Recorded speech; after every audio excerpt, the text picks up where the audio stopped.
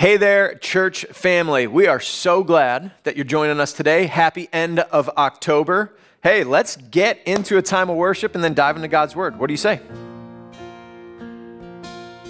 Let's reach out and sing together. Are you hurting and broken within? Overwhelmed by the weight of your sin?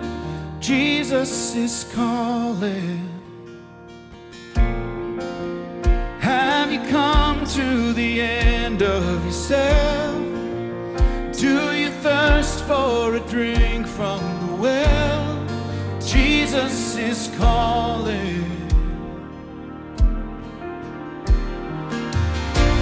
Oh, come to the altar. The Father's arms are open wide. Forgiveness was born with the precious blood of Jesus Christ.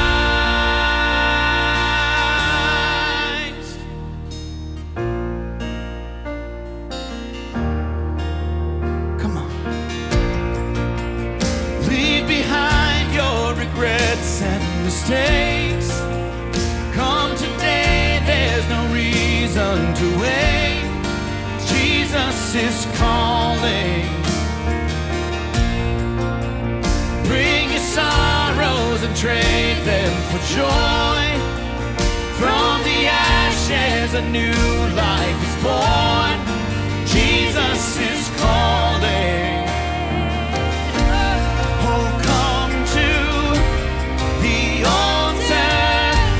The Father's arms are open wide. Forgiveness was born with the precious blood of Jesus Christ. Oh, come to the altar.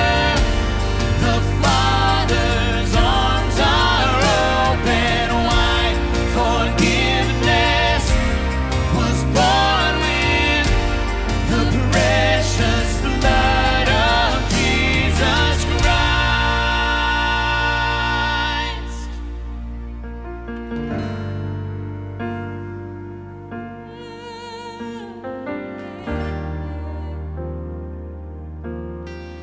Oh, what a Savior!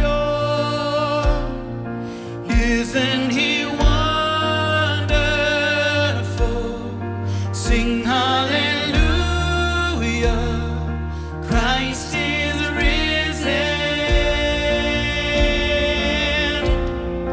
Bow down before Him, for He is Lord of all. Sing hallelujah!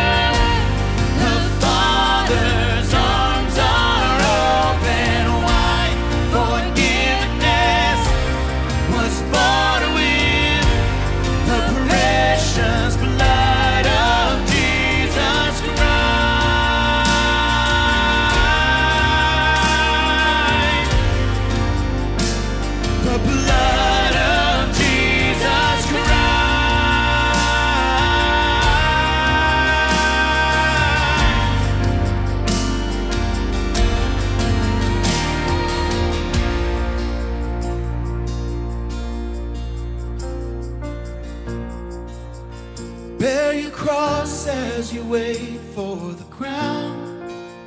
Tell the world of the treasure you found. Jesus is calling.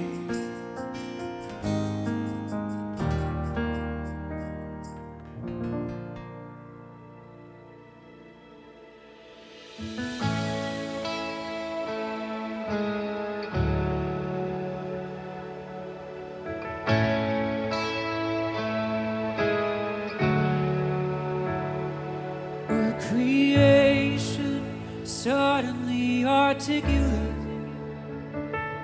with 1,000 tongues to lift one cry. Then from north to south and east to west, we'd hear Christ be magnified.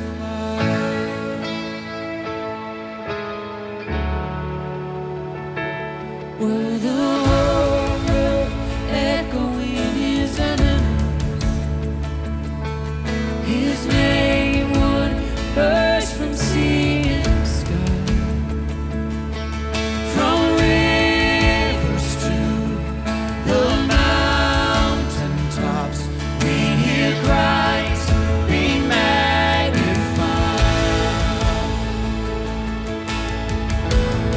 Sing it out. Oh, Christ be magnified. Let his praise arise. Christ be magnified in me. Oh, Christ be magnified from the altar of my life. Christ be magnified in me.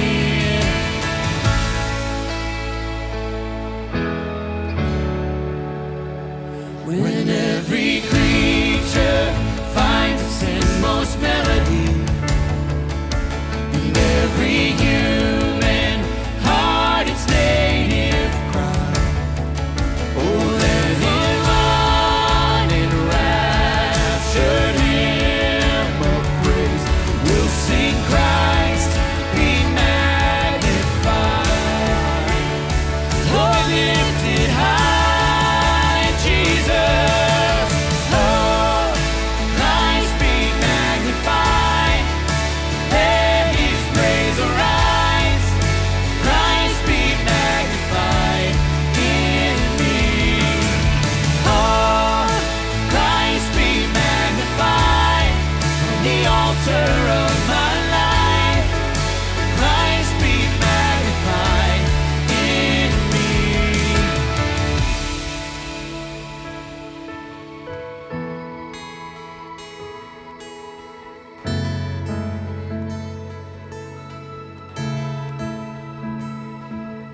I won't bow down to idols. I'll stand strong and worship you. If it puts me in the fire, I'll rejoice 'cause you're there too. I won't be for my feelings. I'll hold fast to what is true. If the cross brings transformation, I'll be crucified with you. 'Cause death is just a doorway into resurrection life. If I join you in your sufferings, then I'll join you when you rise. And when you return in glory with all the angels and the saints, my heart will still be singing. My song will be the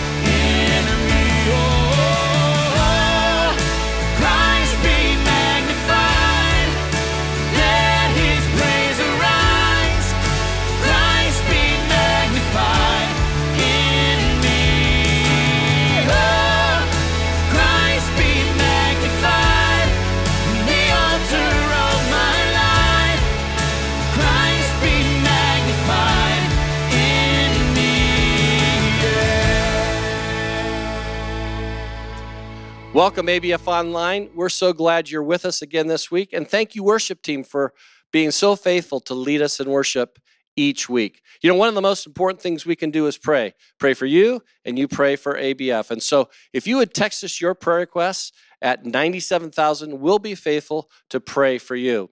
And then some of you would like to know what's going on at ABF since I can't be here in person. Well, go to our website at agurabible.org and you can find out about all the different ministries that are involved here. We'd love for you to check that out. And then finally, you know that we couldn't do this ministry apart from your faithful giving. So go to the website, go to the Give tab, and you can give online right there. And we want to thank you in advance for your support. And now, let us just pray as we prepare our hearts for the message. Heavenly Father, we thank you for this opportunity to hear your word. We pray that we listen intently because we know that as we hear your word and we apply it, it can change lives. So bring the message fresh to us today. In Jesus' name, amen.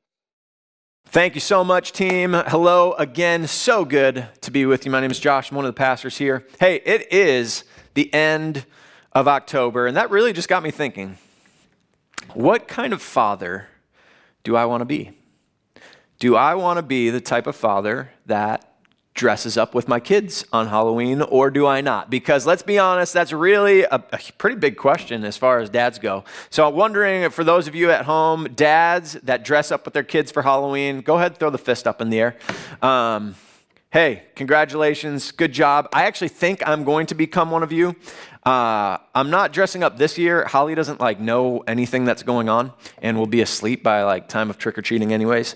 So probably not dressing up this year, but I'm not opposed to the whole dressing up thing. It's been a lot of years since I've dressed up at the end of October. However, I have dressed up in costume at the end of November for the last 8 years.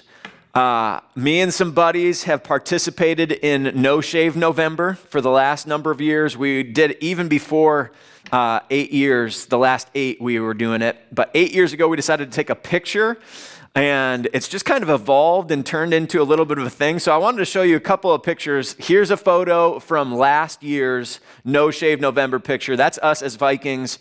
Pretty sweet, I know. And then here is a picture of a poster of the last 8 years all together. I know, also very, very incredible. Honestly, I've just been waiting 8 years for an excuse to show these photos. Yes, it is happening again. Yes, it's going to be amazing. So excited. You'll just have to wait and see what we do this year, or you probably don't care at all, which is fine too.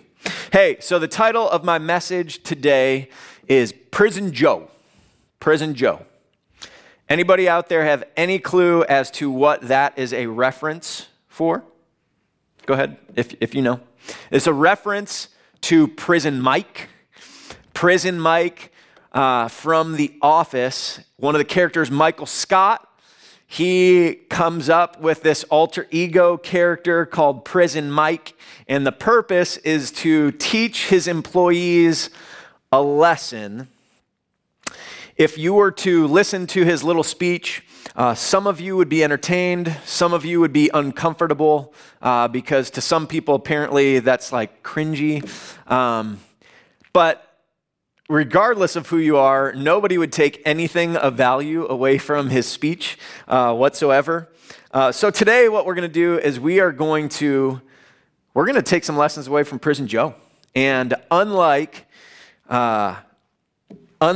bad information about what it's like in prison, this is going to be so refreshing for our souls to get some true information about the character of our God. That was a stretch, but also pretty awesome, you got to admit. Hey, let me pray for us, and then let's dive into God's word together. Dear Father, Lord, just thank you so much for a chance to dive into your word. And Lord, I personally am just desperate for you to show up. I pray that you would just use this sweet video that we're recording right now in cool ways. I pray that you just meet people where they're at, that you'd speak to their hearts, that your Holy Spirit would do the work that only your Holy Spirit can do. Lord, I pray that I would be very small and out of the way, and pray that you would just accomplish what you need to today. Lord, thank you again for your word and for a chance to be together online. Lord, we love you so much, and we pray this all in the name of your son, Jesus. Amen. If you would, flip with me over to Genesis chapter 40. And while you're turning there, I'm going to bring you up to speed where we're at in the life of Joseph. We've been going through his life, studying him, doing a little character study. So Joseph was born into a very interesting family dynamic. His dad Jacob had 12 sons born to 4 different women. Joseph, who is son number 11, found favor with his dad. And it was pretty obvious that he was his dad's favorite because he was born to Rachel, the firstborn of Rachel, who was his dad's favorite wife. Not only did Joseph find favor with his dad, but he also found favor with the Lord. The Lord gave him these dreams, kind of revealing to him that he was going to rule over his family and his brothers.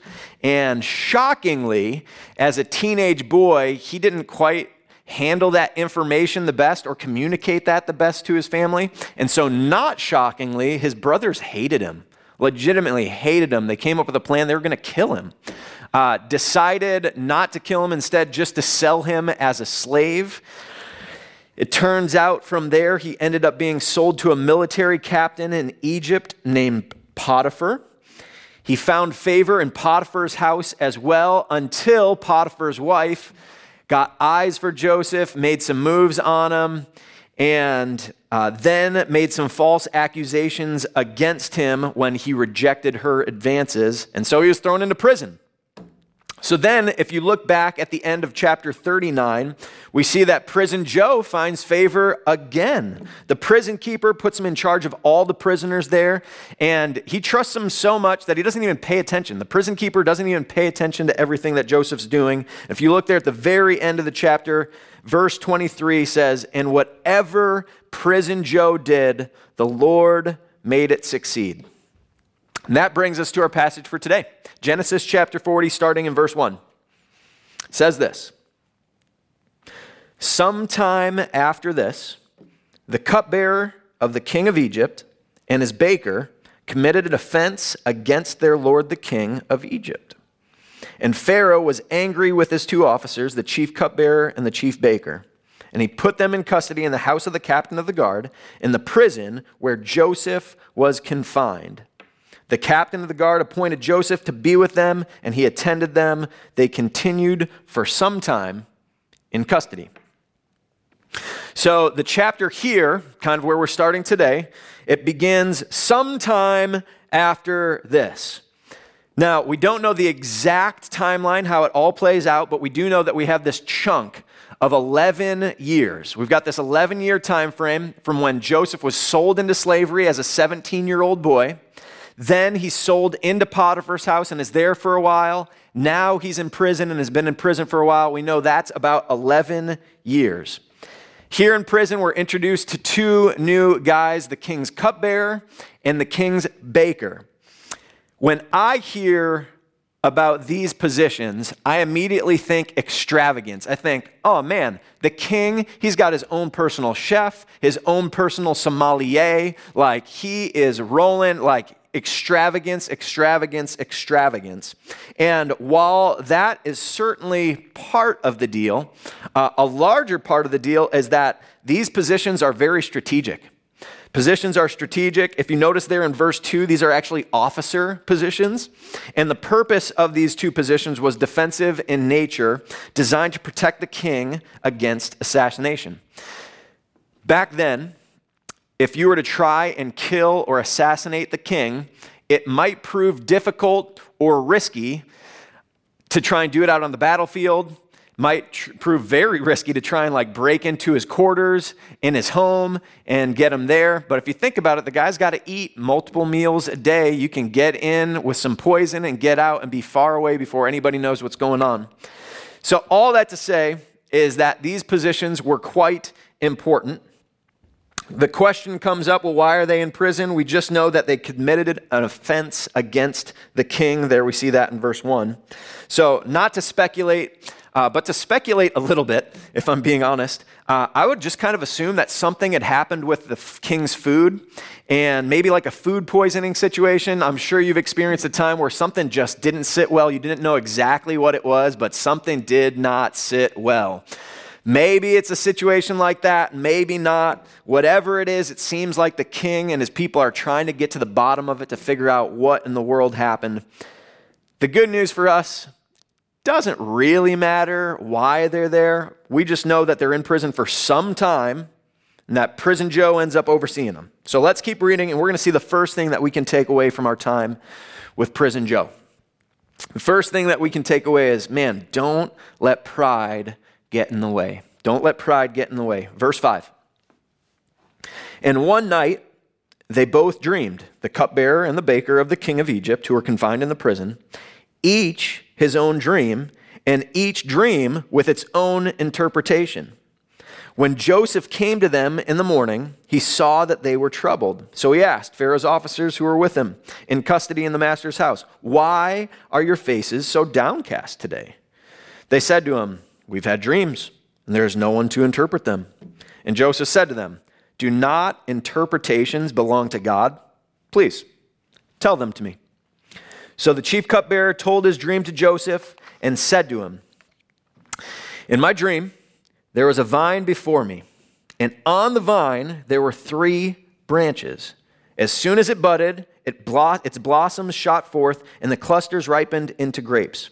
Pharaoh's cup was in my hand, and I took the grapes and pressed them into Pharaoh's cup and placed the cup into Pharaoh's hand." All right, we're going to pause right there. So, the cupbearer and the baker, they're in prison. They both have dreams on the exact same night. The next morning, Joseph is making his rounds, and he notices, man, there's something wrong with these guys. What is going on? And so he takes the time, stops, asks, "Hey, what is going on with you guys? You guys okay?" They tell him that they had had dreams, but they don't know the meaning. And Joseph assures them, "Hey, interpretations come from the Lord. Go ahead, tell me the dreams." And so the cupbearer tells him his dream. I've been in a little devotional group. I've got a group of guys that every morning we get together via the Bible app, and we go through just do our morning devotional time together. We kind of rotate what devotions we're doing, and all through the app. And there's some scripture involved, sometimes a video thing, and do it kind of on our own time. And at the end, there's a section for comments, and so you can just kind of make a comment on there. It's been really sweet. Currently, we're doing a study on the character of God put out by the Bible Project. Just a small little 6-day study, but it's been pretty cool. And the whole thing is, again, a study on the character of God, and it's based on the Lord's description of his own character that we find in Exodus chapter 34. So back on Monday, the characteristic that we're studying is the Lord's graciousness, right? And again, this is the Lord's character. This is who he is. The Lord is gracious. It's not just like a trait that he has. He is gracious. And so the little devotional thing did this really cool word study, just kind of diving into what that word means and got into the root of the Hebrew word. It's chen, K-H-E-N, chen. Everybody at home, give me some good phlegmy chen. Go ahead. No, do it. Just because I'm not there doesn't mean you don't have to do it. Say it. Perfect, thank you. So chen is referring to grace or favor. Grace or favor. And so then in the little devotional, it has us read a couple of passages related to just that content, that word. And it was fine. I'm really selling it, huh? Honestly, I don't know if pastors are allowed to have like mediocre devotional days, but for whatever reason, it was just one of those mornings. I don't know if I felt rushed or just had like other things on my mind or what, but it was fine. And then I got down to the comment section, and truth be told, my mind was kind of blown a little bit. Both Noah and Zach had said a couple of things that gave me this really cool click moment, especially since I've been studying this passage this week. And Noah was actually the one that made the connection between the Joseph series that we're going through as a church and that devotional that day.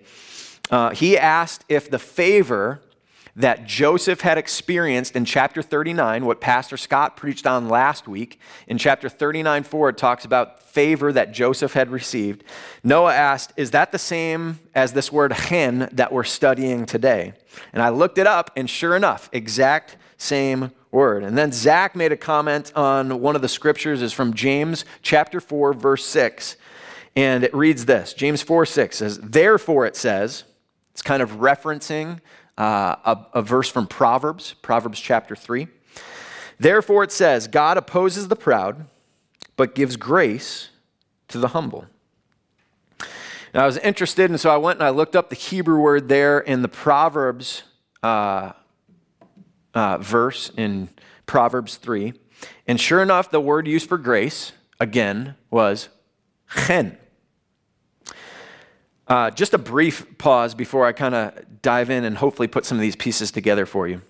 Is, man, if you are one of those people that just really struggles to get in God's word and for whatever reason just can't figure out like a good rhythm, can't figure out a consistency, I would highly recommend doing this, finding, even if it's just one other person that you can get. It's so easy to do it on the Bible app where you just kind of both get in the same group, and it's just whoever you invite to the group, and you can go through whatever devotional you want. And man, I would so encourage it. Not only is it just great accountability, just like being there and showing up every morning, but man, I'll tell you what, I learned such like sweet little things from the comments that the other guys post in this group. It's really, really sweet. I would highly recommend it, even if it's just one other person. All right, so back to chen. Josh, what's the main point? What are we talking about? Bring it all together for me.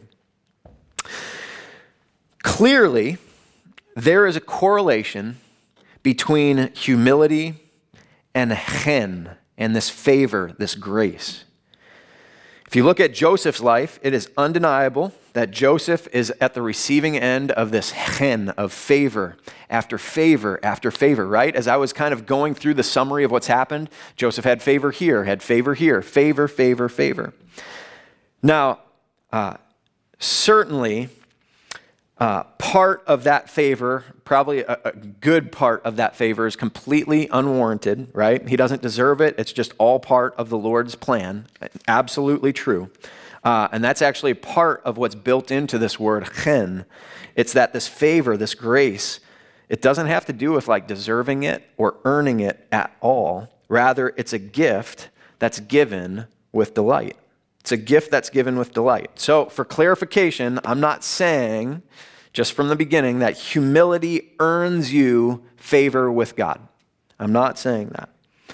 More what I'm saying is that pride can block it. Pride can block favor. God opposes the proud. God opposes the proud. And man, I'm telling you what, we see this all through Scripture. God opposes the proud. Immediately where my mind goes to is just the gospel. Like, pretty simple. Salvation comes through laying down our pride.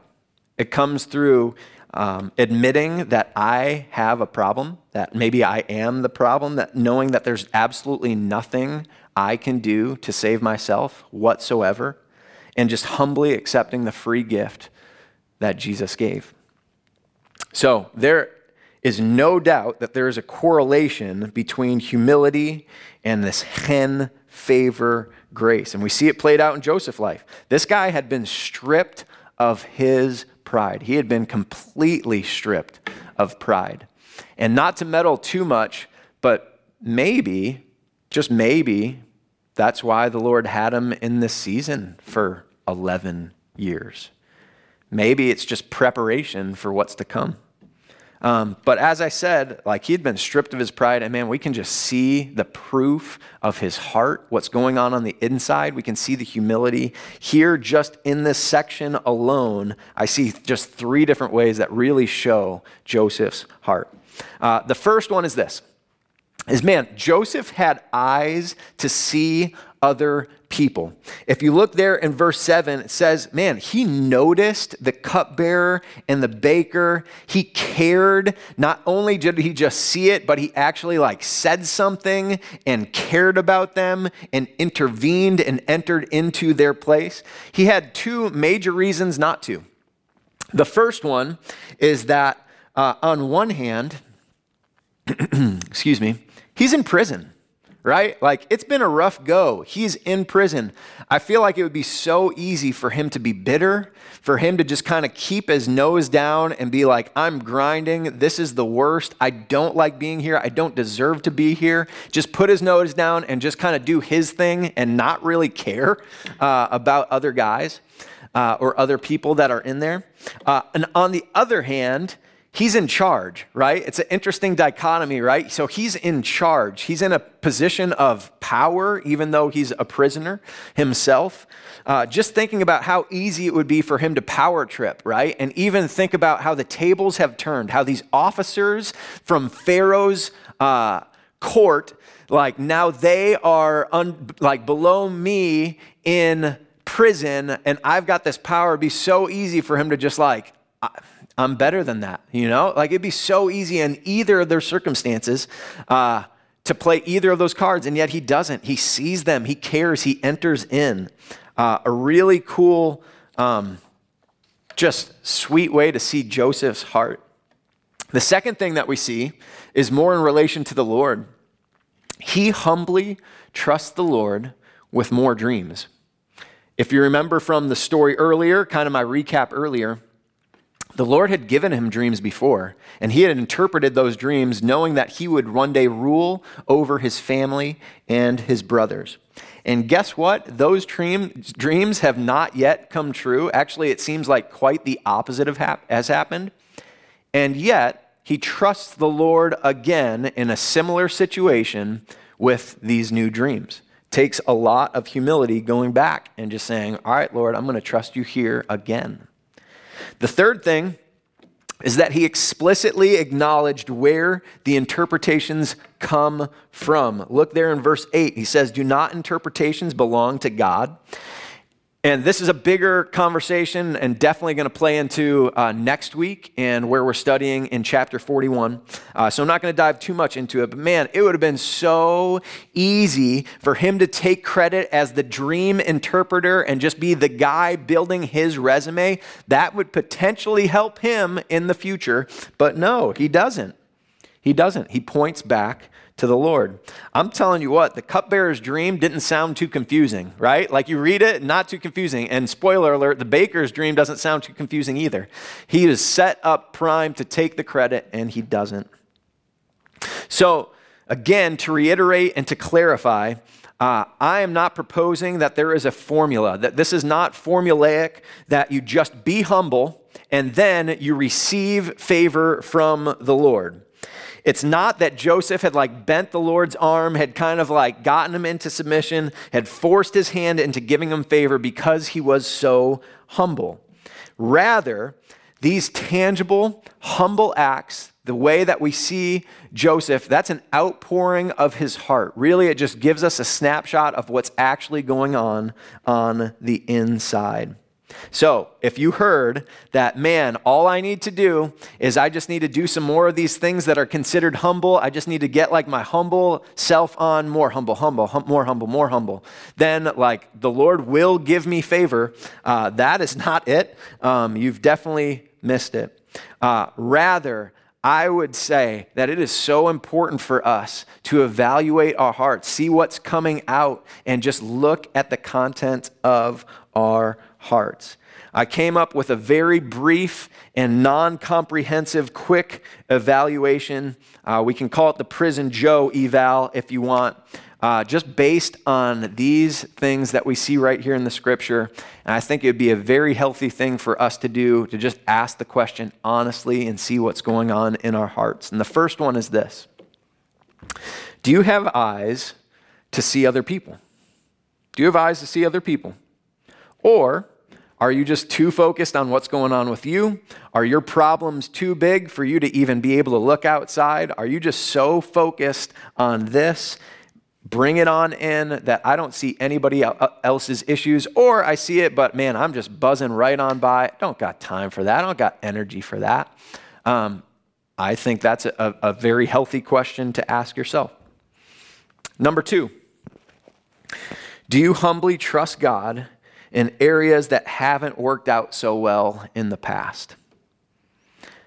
I'll tell you what, I absolutely know from experience that it just takes a lot of humility to come back in those situations where maybe it hasn't worked out, maybe he hasn't shown up, hasn't done it how you wanted to do it, to go back and then trust him in the same ways. It takes a lot of humility, that's for sure. Number 3, do you explicitly acknowledge him as the source of your success, both small and large? Is he the one that gets the credit? Right? Thinking through our life and thinking through all like the sweet things that come our way. I know they're not all sweet, but thinking through the amazing favor and blessings that come our way. Is he the one that gets the credit? Or then do you go in afterwards and end up taking the credit and confusing yourself as the one that you got it done?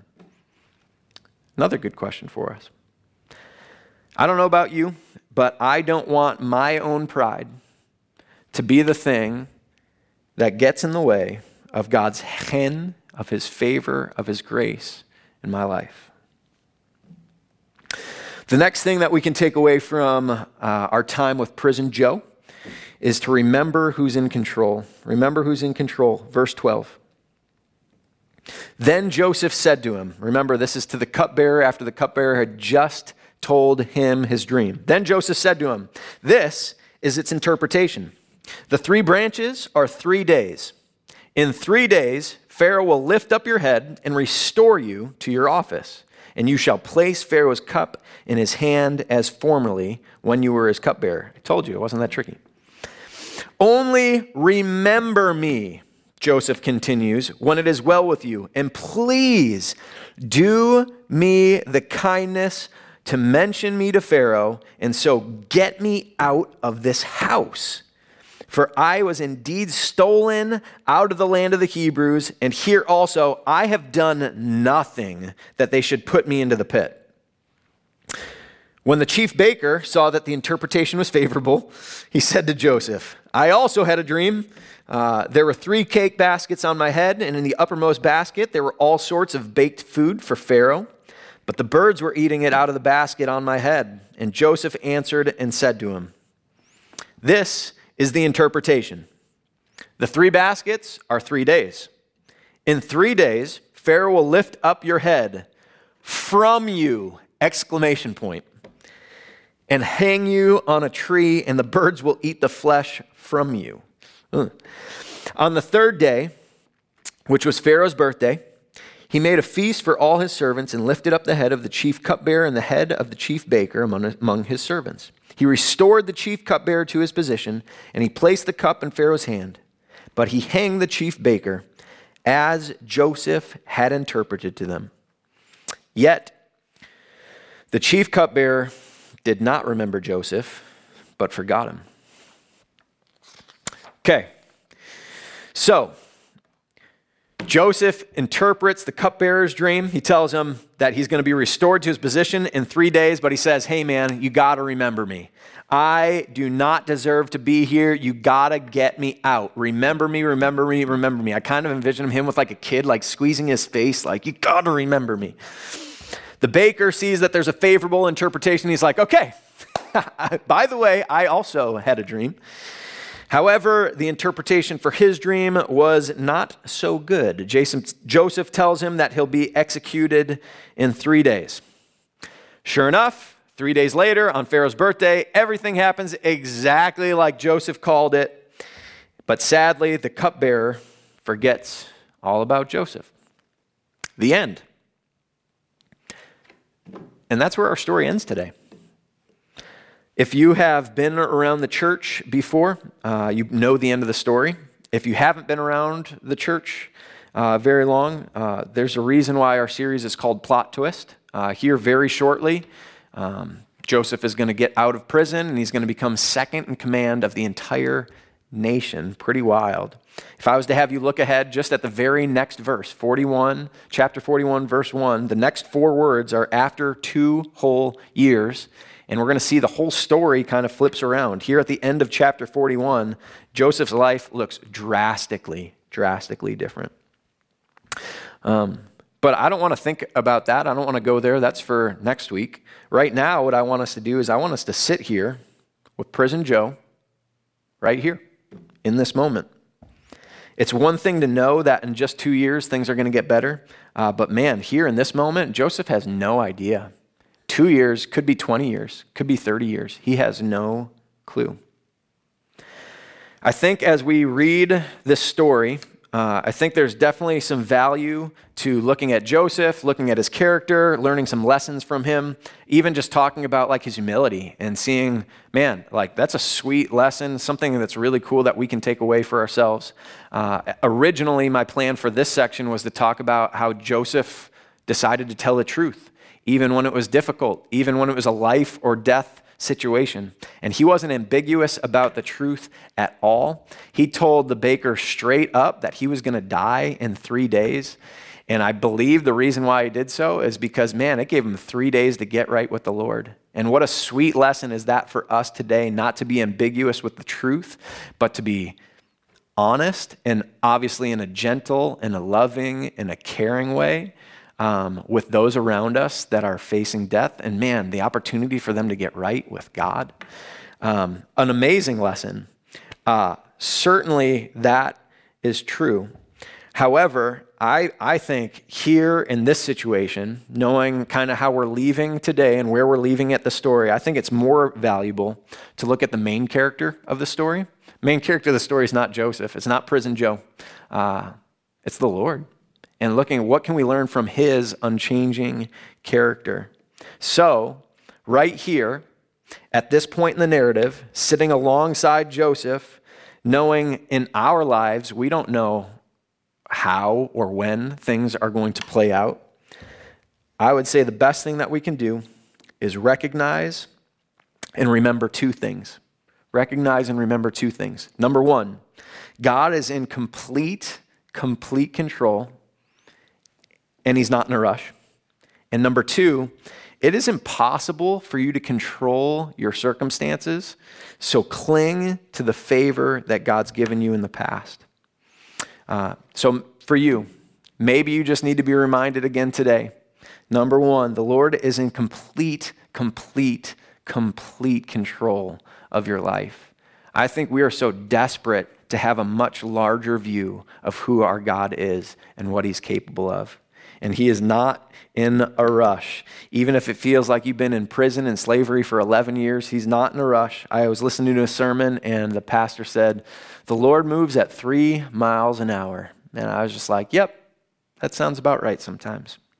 And the next thing is, man, it is impossible for you to control and to manipulate your circumstances, even though sometimes it really feels like you can. It's impossible. I think about Joseph in this scenario. Man, he must have felt so good in that moment of kind of like telling the cupbearer and like grabbing his face and telling, remember me. Like, look, I just interpreted this thing for you. Like, you have to remember me. Like, he had to have felt so good about how that went down. There's no way the cupbearer could forget me in this scenario. And yet he did. Really, it comes down to the Lord's timing, right? 2 years down the road, when it actually comes up and there's remembrance, do you think Joseph had anything to do with that 2 years later? He didn't. It's 100% the Lord and on his timeline. Stop trying to control and manipulate circumstances. You cannot. You cannot. Instead, cling to and remember how you've seen God's favor in the past. I've been reading an autobiography of a missionary. His name is Bruce Olson. The name of the autobiography, the book, is called Bruchko, and I would highly recommend it. This dude's story is wild. And man, I just thought I couldn't ignore how good of an illustration it was for what we're talking about today. The Lord just gave this guy such sweet little glimpses of favor over and over again, but it was in the midst of this really long journey and in the midst of some really rough circumstances. I just wanted to share a small part of his story. Not only is it super cool and encouraging, but man, it talks about what we're talking about today. So Bruce, at the age of 19, he takes off for Venezuela by himself, and he doesn't speak any Spanish. He had felt this really strong call to go and reach the Indian tribes in Venezuela and Colombia. And over time, he didn't know exactly where he was going or which one or any of that for a while. It took actually a number of years, and he finally had settled in and figured out that the Lord was calling him to this Modalone tribe, the tribe of the Modalone. And they're known for being very dangerous, very violent, and that's who he was eventually called to go into. So, after being in Venezuela for a number of years and just seeing God provide in some crazy, crazy ways, he takes off into the jungle by himself on a mule. He's going and he's having to deal with being wet and like the rain and just like constantly being wet. He's got bug bites all over his body. He's dealing with the end of his supplies and starvation. It's a pretty gnarly setup. Eventually, he gets into this tribe, and he comes to find out that the tribe name is the Yuko tribe. So eventually he makes some like contact, only to be whisked away by the warriors of the tribe, thrown into a hut, and the warriors are outside lined up shooting arrows through the walls. And he has this crazy like God moment of just like, Lord, I'm willing to die for you. It's like wild, wild stuff. They're about to kick him out. He's there for a little bit. He doesn't die. They're about to kick him out of the tribe. And just a crazy God's favor moment. He had had some antibiotics on him, and the kids in the tribe were getting sick. And so he gives some antibiotics out to the kids in the tribe.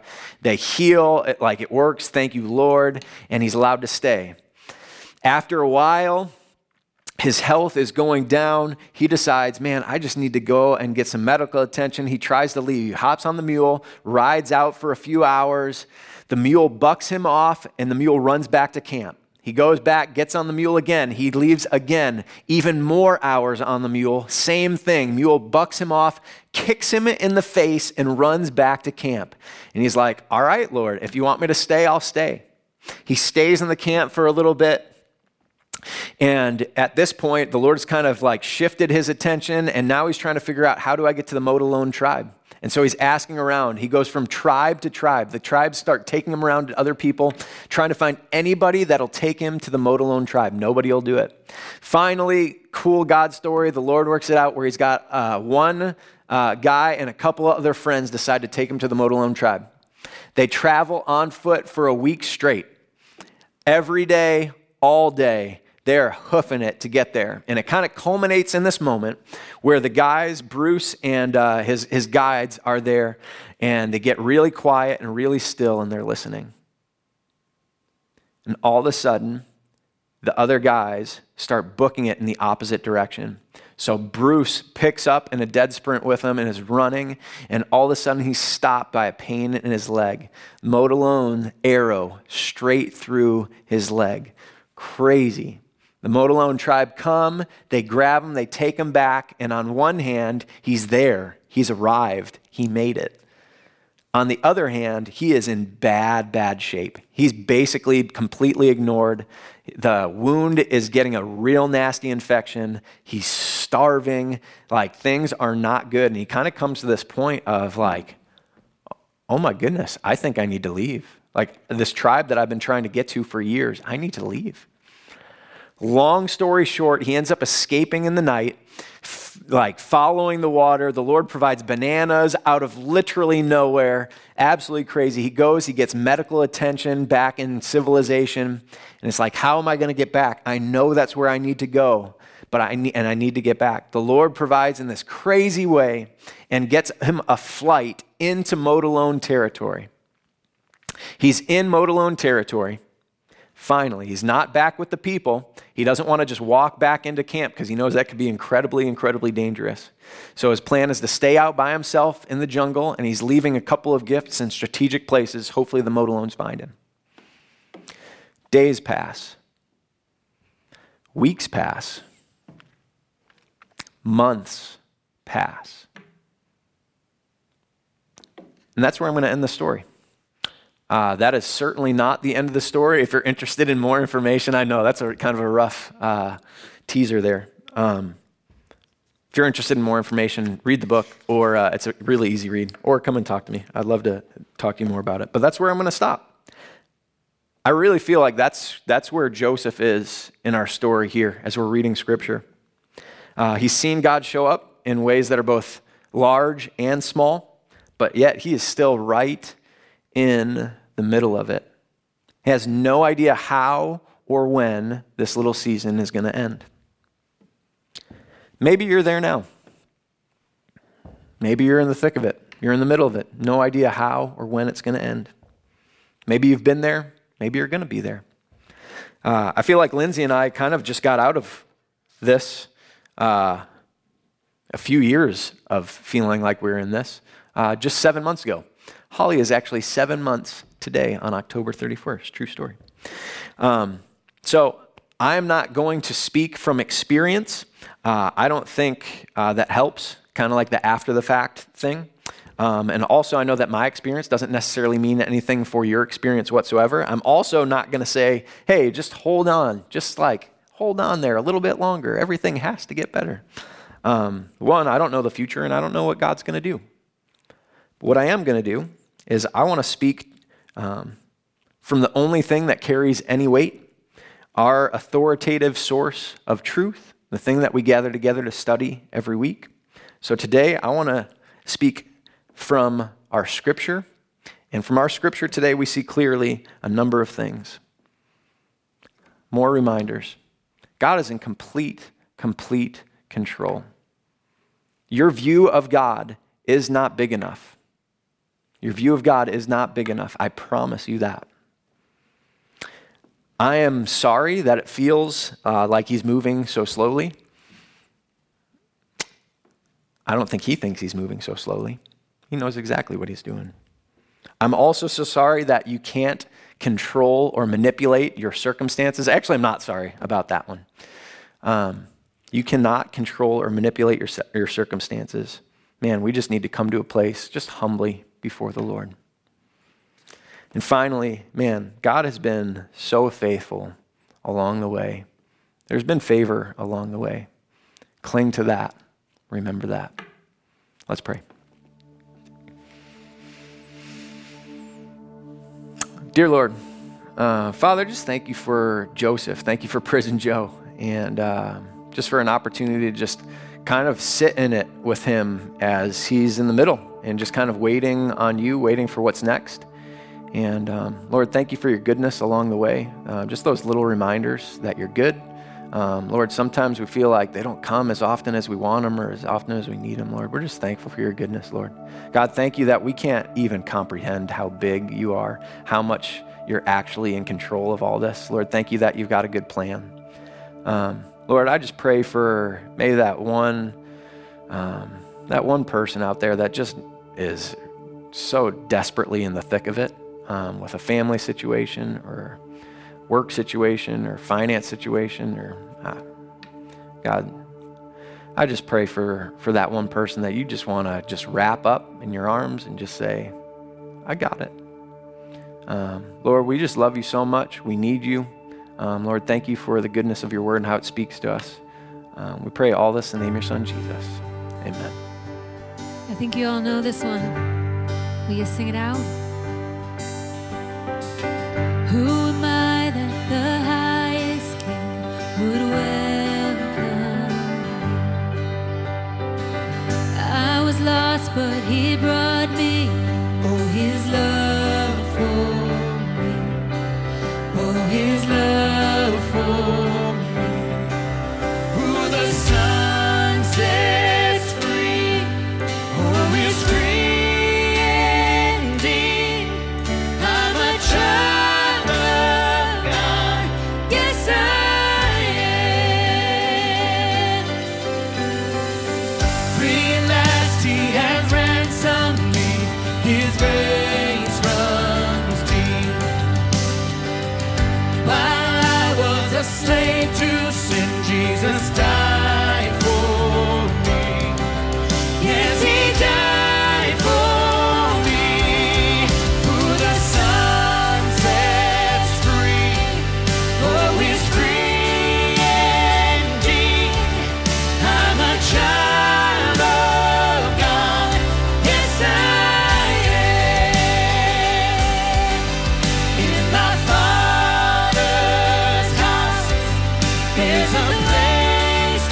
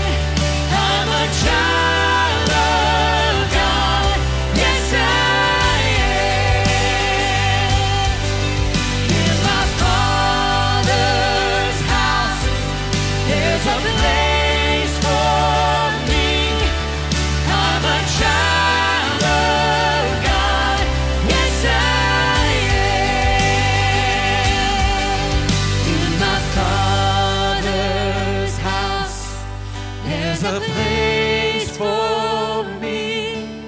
I'm a child of God. Yes, I am.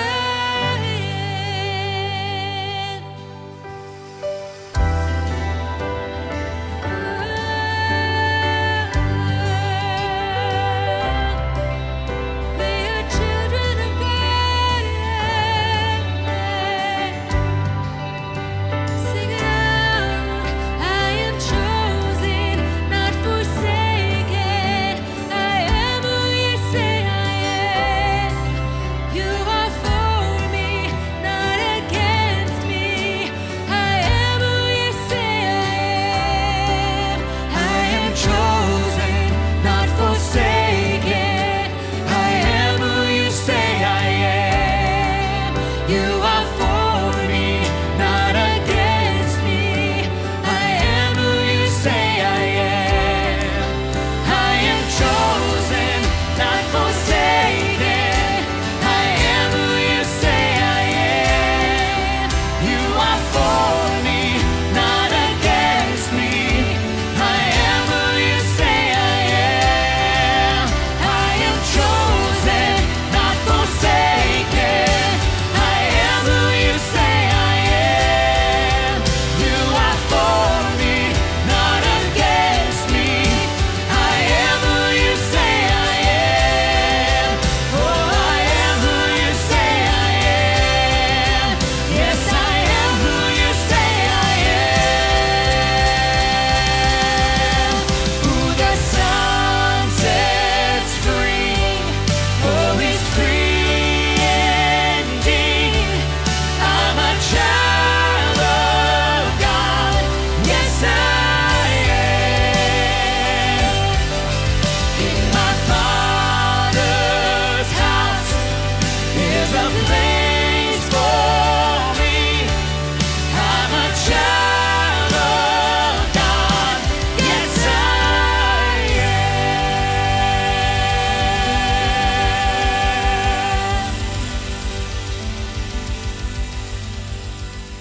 Thank you again, worship team, and thank you guys again for being here with us today. Hey, again, we're just so thankful that you join us here online.